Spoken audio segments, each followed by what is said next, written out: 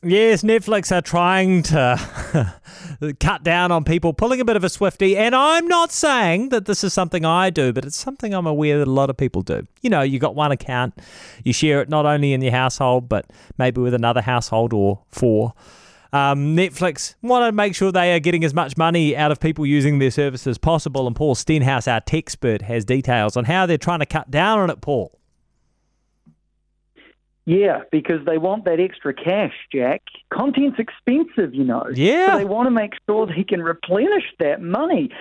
So what they're doing is they're trying some things out. They're trying some offers, actually, in 3 countries, Chile, Costa Rica, and Peru. And what they're doing is they're saying, we kind of think that some of you may be doing this, and so they're offering up some cheap, what they're calling like extra viewers. Right. For a much discounted price. So this is kind of almost like the honor system, I think, before they maybe start cracking down, and they're looking to see what that's going to do. Because if you're sitting as a investor, a stockholder, a shareholder of Netflix, it's not looking too good at the moment. Their subscriber numbers have plateaued. Their share price has plummeted. And as I mentioned, content is expensive to make. So this has been something Netflix has never really worried about in the past, but I think they're now at that point in their life that they need to start thinking about the dollars.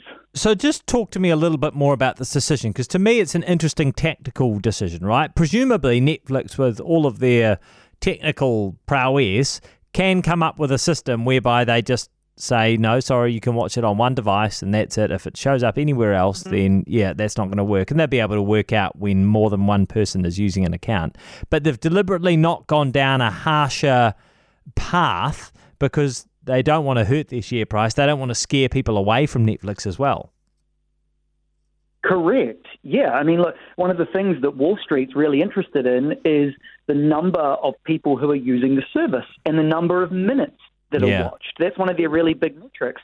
So if you suddenly cut people off, what do you think is going to happen? They're not going to be able to access the content. They're not watching it. And remember that people, when they're watching Netflix original content, if they tell other people about that and they get you interested in watching it, that also boosts up their number of minutes watched. Right. So it's a tricky calculation that they're trying to do here.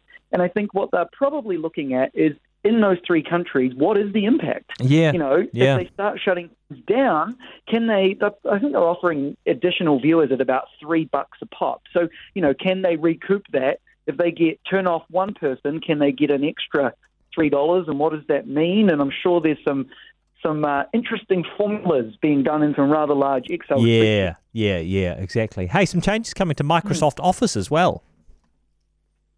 Yeah, because hybrid work, especially here in the States, is basically here to stay. The number of people who've been responding to all sorts of surveys saying that they really like this kind of mix of working at home and in the office, the flexibility that offers, they really want in their life. And so Microsoft Office is adapting to that. So in the future, they're starting to tell us that in things like Outlook, you'll actually be able to RSVP to a meeting by saying if you're going to be in person or if you're going to be a virtual attendee, right? So then you can work out if you've got the right size meeting room or how you're going to tailor that presentation.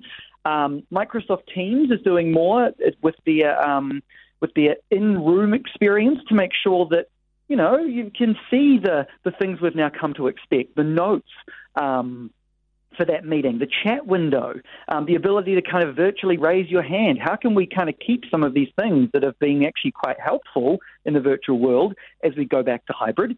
And PowerPoint, here's a fun one, Jack, will actually in the future be able to do live video sort of inside the slides. So like picture-in-picture, basically. So you'll be able to look at the slides and look at the person speaking, which is, a more immersive experience. Yeah. Oh, very interesting. Thanks, Paul. You take care, and we will catch you soon. The voices of New Zealand cricket are back. Brian Waddle, Jeremy Coney on the front foot. Coming up this week, Shane Bond gives us his assessment of the pace bowling resources and the development of a group to replace the incumbents. South African TV commentator Natalie Germanis joins us to assess the Women's World Cup at the mid-stages. And remember, this goes back to February 2014. Brendan McCullum's 300. Join us. Download the latest podcast now on iHeartRadio, powered by News Talk ZB. thought-provoking, opinionated, enlightening. The Leighton Smith Podcast. Michael Smith has a BSc and MSc in molecular biology, virology and immunology from Otago, after which he left New Zealand for 35 years. He now has a doctorate in supply and demand theory and numerous other qualifications. One of the most interesting people I've ever interviewed in 147. Subscribe now on iHeartRadio and get the latest episode now. The Leighton Smith Podcast, powered by News Talk ZB.